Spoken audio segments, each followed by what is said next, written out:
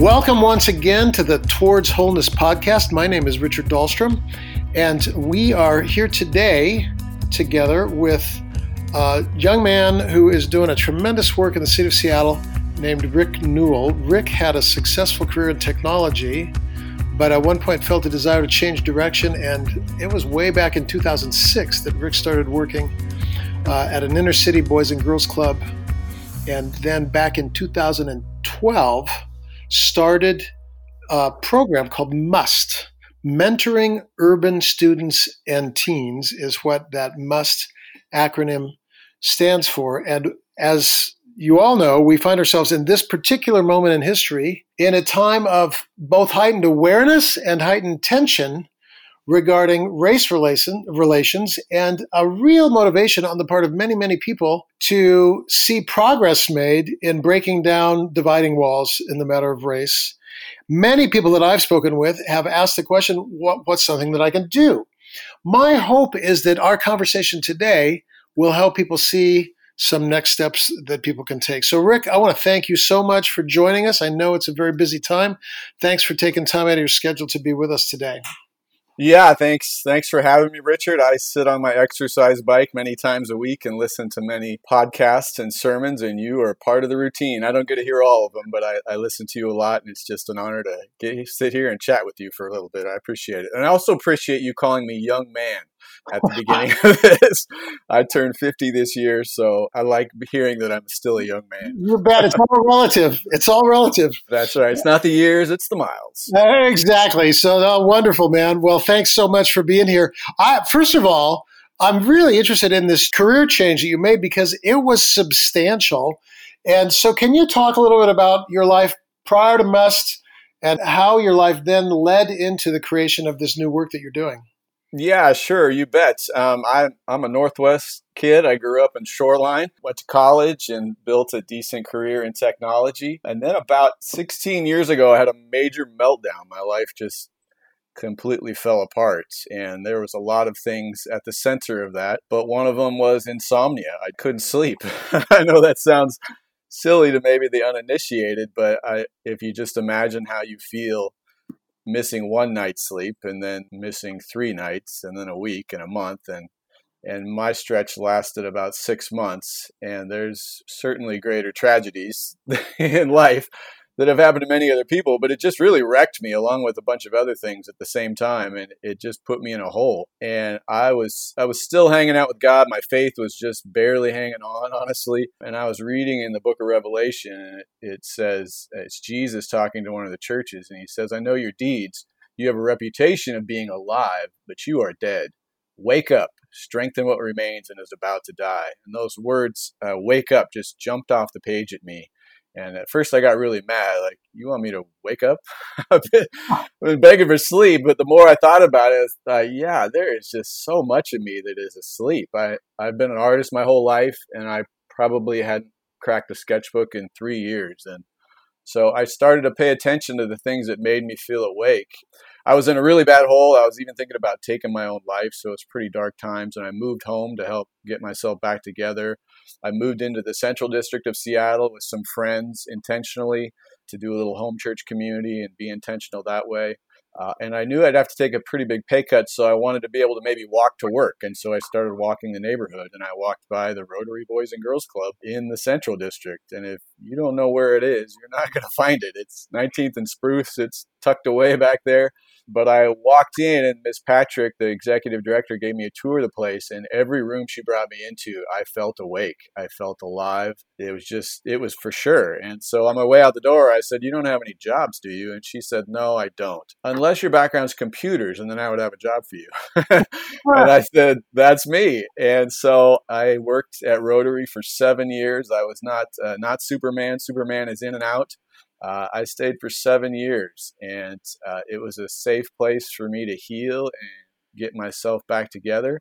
And it was some of the best years of my life. But I started paying attention to what I felt were the main issues going on. I felt like there was one that stood out far above all the others. And that was lack of positive near-peer male role models, that if I could ask God for anything or wave a magic wand, that's what I would ask for. That would help the most number of people. It would help the kids. It would help the moms. It would help the society. And so that's what we did. 8 years ago, we started a mentoring program. And what we do is we find Black guys who are in college and we pay them really, really well and invest in them to mentor young kids who are the most vulnerable to dropping out of high school. And we're a 6-year mentoring program. We follow them 4 years of high school and we give them a coach 2 years after high school. And we're in our 8th year and our outcomes are just better than we even hoped it would be. But it means for the last 14 years, I've been intimately involved in the Black community. And so I've had an education coming to where I am. And really the only reason I'm talking to you now is because I've been doing it a long time and I've made tons of mistakes. My whole staff is Black except for my wife, who's our grant writer. And they've told me that I've acted like a slave owner, like a privileged person, a white person. I have made so many mistakes, but I'm really proud that they feel comfortable coming to me and telling me the mistakes that I've made. And so it's kind of put us in this unique position, I think. Wow. Thank you for that. I could have 10 follow-up questions to what you said. I think I'll make a comment and then one follow-up question, at least significantly. But the comment is I just love your language about feeling awake. And when you talked about going through the Rotary and in every room you felt awake, like literally in my body there were chills. It's like, wow, this man found his calling. And one of the things that we're trying to do on this Toward Wholeness podcast is help people take steps toward their calling. And so just thank you for that word, regardless of anything else. The follow-up question, though, is you and I are recording this just a few weeks after the George Floyd incident that has really not just shaken America, but shaken the world. And I would even use the same word, it's shaken awake. It's suddenly there's an awareness of this huge chasm that's been historical and systemic. And I'm wondering how in your staff, you guys are processing that right now and how that relates to the work that you're doing.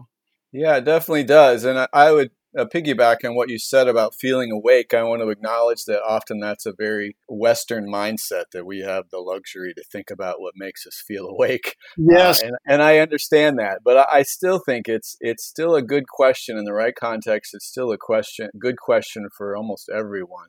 No matter where you're at in life. And it's certainly been helpful guiding for me. But to answer your question, yeah, our staff, like I said, are all African-American. They have I don't lead anymore. Our area director, Kelvin Washington, who's just an amazing guy. He leads the troops now. And I sadly don't get to see the mentors and kids anymore, but that's the way we wanted it to function in the long run. And they have a staff meeting online right now once a week. And they last about 45 minutes. And he said last week they talked for an hour and a half, 2 hours, and they scrapped all the regular stuff and just talked. And some guys were, okay with people rioting and other guys weren't. And he said it was just a really helpful conversation, that people had healthy dialogue with each other. It was a good way to understand it. And that's a bunch of, African-American guys talking together, and it's a hard conversation. So how much more for people that really haven't been in the conversation to know how to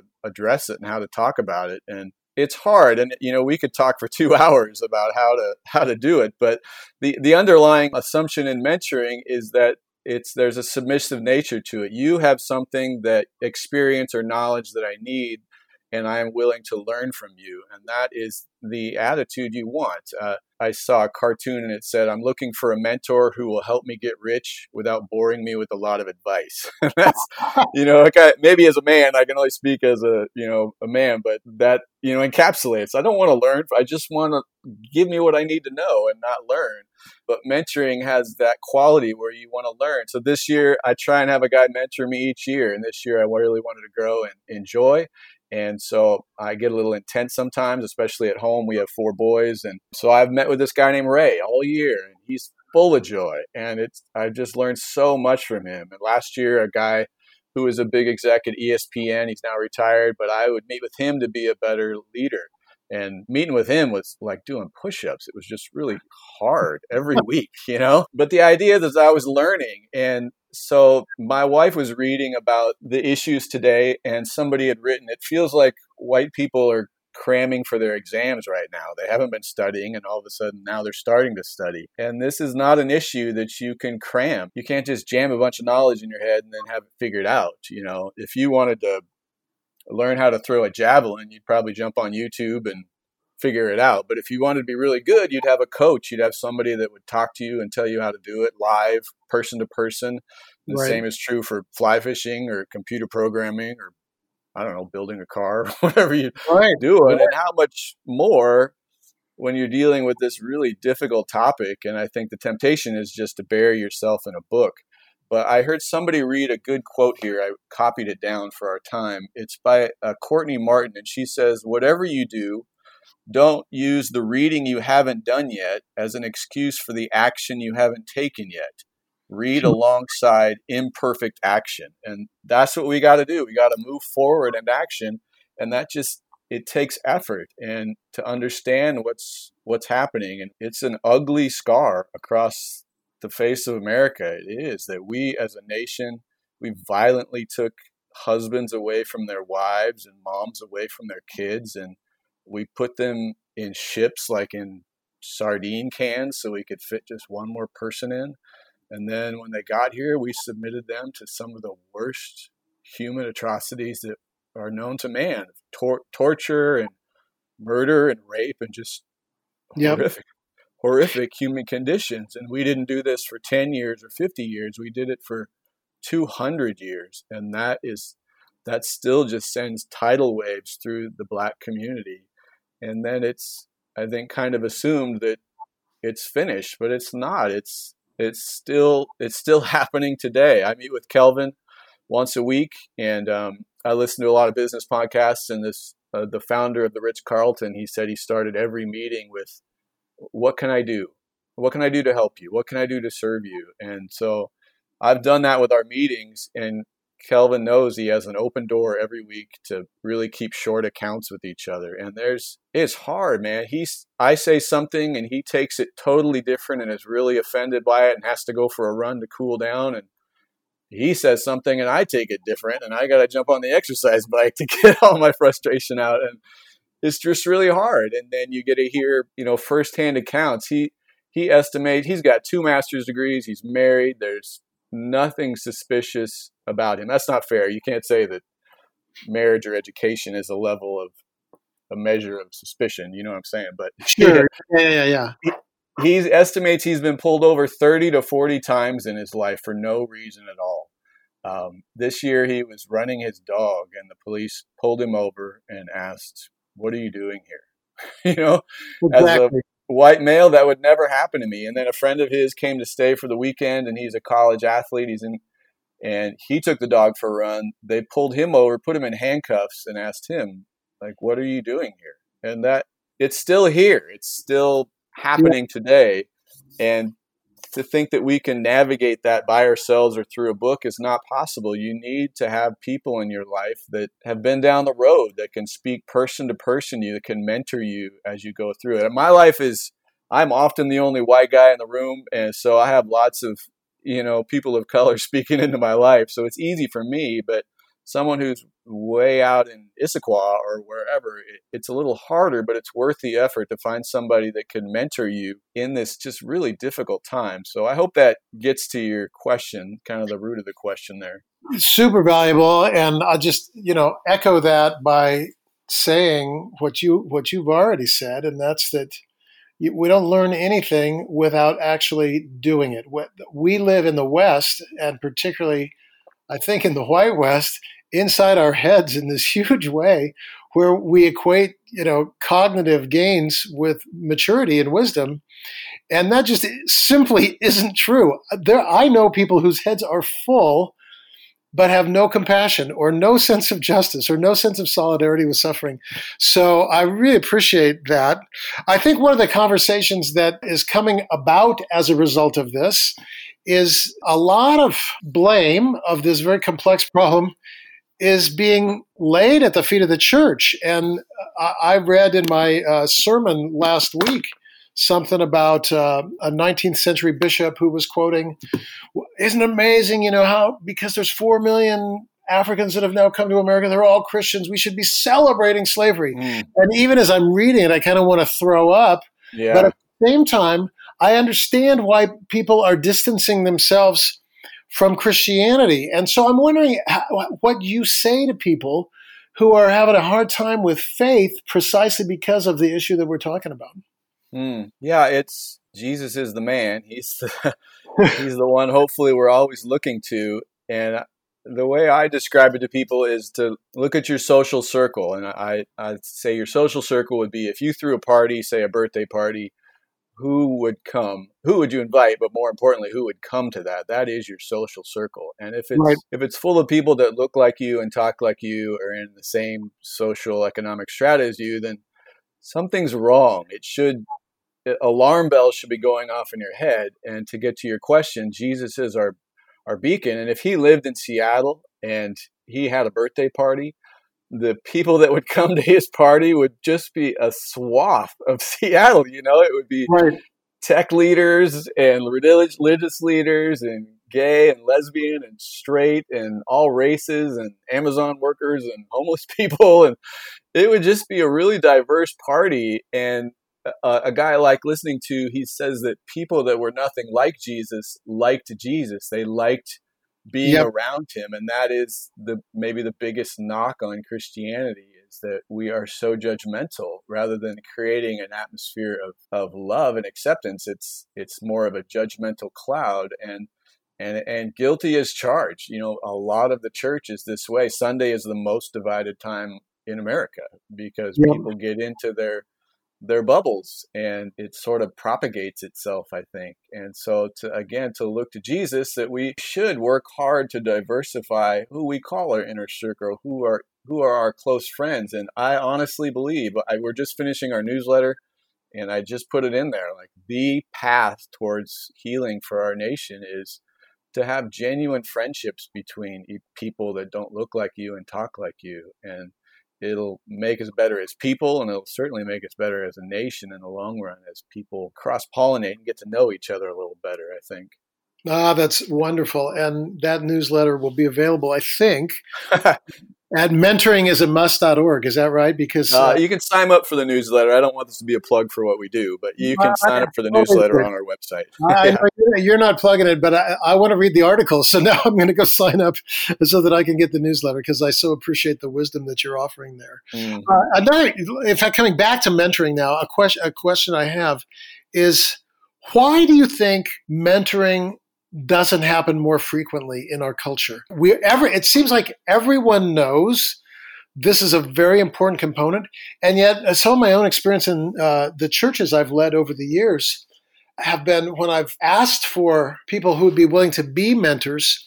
In general, there are more people wanting to receive mentorship and fewer older people willing to actually invest the time. And I'm just wondering, you've probably thought about this a little bit. Why do you think that is? Yeah, you're absolutely right. It's really hard. If you want to be mentored, it's hard to find somebody to mentor you. It's almost like 10 asks to get the one yes. Right. But it definitely takes intention. And I think we hinted at it earlier that people gravitate towards what is comfortable and not working hard. And mentoring means you have to listen to somebody speak into your life. And mentoring means you're going to have to change. You're going to have to, with the guys that mentor me, I just tell them, or the people that mentor me, I just say, I will read any book you want me to read, any podcast. I'll do anything you want for the next year. I'm yours. And that just takes a little bit of humility, which is really sad because Jesus modeled it really well. He didn't invest in the thousands that were following him. He invested in just a few. I've heard it described as 12, 3, and 1. He invested in his 12, but he really invested in his 3, Peter, James, and John. And then his 1 was John, that we shouldn't be about big numbers. We should be about life on life. Discipleship is subversive. You don't get to see the results of it right away. You don't fill a stadium with it, but over time, it's just a really powerful thing. I have this picture of some guys that I invested in years before, 5 guys. I just poured my life into them. It was just 5 guys. But then I have a picture recently, and everyone's married. They all have kids. At least 1 or 2 marriages have been saved because of those relationships. But the picture is just packed with people. And you don't see that while you're doing it. You don't get to see the future of the people that you're investing in or who's investing in you. So it's just not glamorous. You don't get to see the effects right away of what's happening. But it should be paramount in our minds. Just like if your social circle is just like you hear when the planes are crashing in the movies, you hear that female voice over the PA saying, "Pull up, pull up, pull up." Yeah. And I think that should be for discipleship and mentorship in the Christian church, that if you're not mentoring people or people are not mentoring you, that alarm bell should be going off in your head saying, "Pull up, pull up. You're not doing something right. You need some help." That's awesome. So, echoing a little bit of what you're saying, my mentors have come out of the Torchbearer community that I've been privileged to participate in for a number of decades now, coming on 30 years that I've been involved with Torchbearers. And it's funny to me, there was never in that 30-year period for me, never kind of this formal, okay, I'm going to mentor you, and here's our curriculum. Instead, though, I can tell you, like sitting in significant staff meetings at one of the Bible schools where I teach, watching the leader lead, and having that change my leadership forever. I can tell you phrases from conversations with those leaders that I've taken to the bank and built entire ministries around, right? And so there's a mentoring model, I presume, and it was true for me, that's really organic, like no formal, we're going to meet at this time each week. And then I'm presuming that there are other models that are much more structured. Can you speak to that spectrum a little bit and how people develop their own mentoring style and how that's worked in the work that you lead as well? Yeah, first of all, I went to a Torchbearer school in between my junior and senior year of college, and it changed my life. I took a year off college and traveled through New Zealand and Australia and went to a school outside Sydney, and it's left a powerful imprint on me too. So I really love your relationship with that community. It's pretty great. Yeah, I think there definitely is a spectrum of mentoring, but I think there should be included in that what I feel is modeled in the Bible is some kind of submissive idea that you're ahead of me, you have information that I need, and I would like to learn that from you, whether that's Jesus and the disciples or Paul and Timothy. I think the formal relationship, it shouldn't be open-ended. We give guidelines as far as mentoring relationships go, and it shouldn't be, hey, let's meet. I asked one guy to mentor me, and I totally misjudged who he was, and for 45 minutes every week he just talked the whole time. He didn't ask anything about me. He was not interested in me. He just wanted to talk the whole time.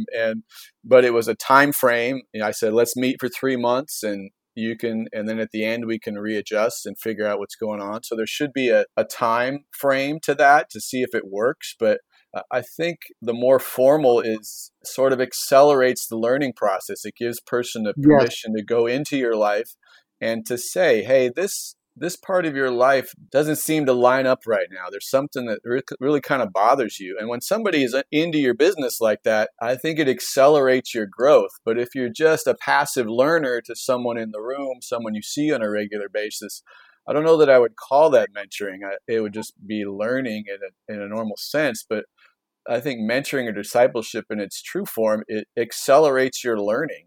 You grow quicker than you would just kind of on your own steering yourself. So I don't know if that really answers your question, but no, that's it what comes to mind. I really appreciate the word about submission inherent in that. I know in one of these experiences that I'm speaking of, I was teaching at one of these schools and then was debriefing with this guy who's 15 years older than me. And he said, how'd class go? I said, oh, the students are just completely unresponsive. I asked the question and it was just dead silent in there. And then he said, "What question did you ask?" And when I told him the question, he goes, "Well, that was the worst question I've ever heard. I would never ask that question in group of students." And it's just like, if I take that little vignette and multiply it by 100, those kind of things have shaped me so profoundly, because here's people older and wiser than me that are speaking into my life, and that's a win and much needed. So thanks for that. So as we wrap this up, we've talked about race, we've talked about mentoring, we've talked about being on the receiving end of mentoring, being on the giving end of mentoring, and all of this under this umbrella of, for everybody, there's a practical step to take in this arena. If you're speaking now to a broad audience rather than an individual, what single step would you ask people to take toward wholeness related to the things we've been talking about? I know it sounds cliche, but I genuinely mean it. Get to know Jesus better. He is it, man. It's either all true or it's not true. Either he rose from the dead or he didn't. And if he did, it is world changing. It really is. And the things that he sets out, his many, many teachings, they are life changing. I just went over some of them. We leave the Bible. We have 4 sons. We leave the Bible on the dining room table, and sometimes we open it, sometimes we don't. But we just read the one about, if somebody punches you, what do you do?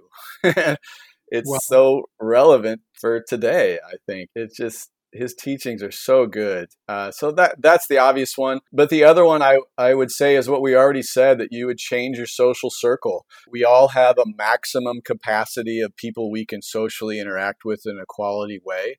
And so if you want to change your social circle, you're going to have to say goodbye to people, or goodbye for now. You're going to have to say, I'm sorry, I won't be able to hang out with you. When I moved back to Seattle from Colorado, I knew my life was going to be different. I grew up here, I had tons of friends, but I literally threw a party and I invited tons of people there. And I literally told them, I said, I love you all, but I really would like the kingdom of God to advance here in this city, and hanging out with you all is probably not the best way to do it.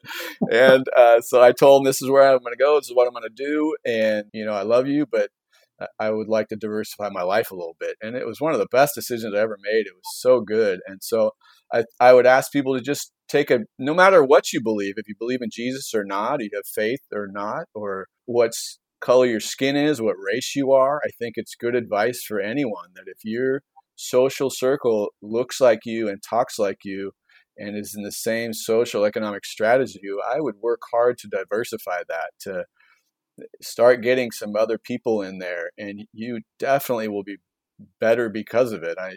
Just the way you live life will be better. I think it's just it's a complete learning process. When I moved we live a block off of Rainier Avenue, and it used to be one of the most diverse zip codes in the country. I don't know if it still is, but you go to the grocery store and it's everybody. It's so beautiful, but you just have to learn. There's a large Muslim population here, and I didn't know much. And so I literally went and bought Muslim or Islam for Dummies and went through the book and just started learning. And so I would just say that to, diversify your social circle and just learn. And it's just I think a very beautiful journey. That's a hopeful, challenging, and encouraging word, Rick. So thank you very much. Again, Rick's work is called MUST, Mentoring Urban Students and Teens. His web address is mentoringisamust.org. I know he's not going to push his own stuff, and we are here for a larger conversation, but I want and hope that you are able to check out the tremendous work he's doing. There ought to be 1,000 works like this around the country, because this is what's going to change the culture. So, Rick, thank you so much for taking time out of what I know is a very busy schedule right now to share your wisdom with those who listen to our podcast. I'm very, very grateful for your investment. Yeah, thanks a lot for having me. It's been very fun. I appreciate it, Richard. I look forward to chatting in person where we can actually shake hands. I miss a handshake. It's silly how I miss that, but have some breakfast. That would be really great. May it happen soon. Well, you have been listening to Toward Wholeness Podcast. Thank you for joining us, and we'll see you next time.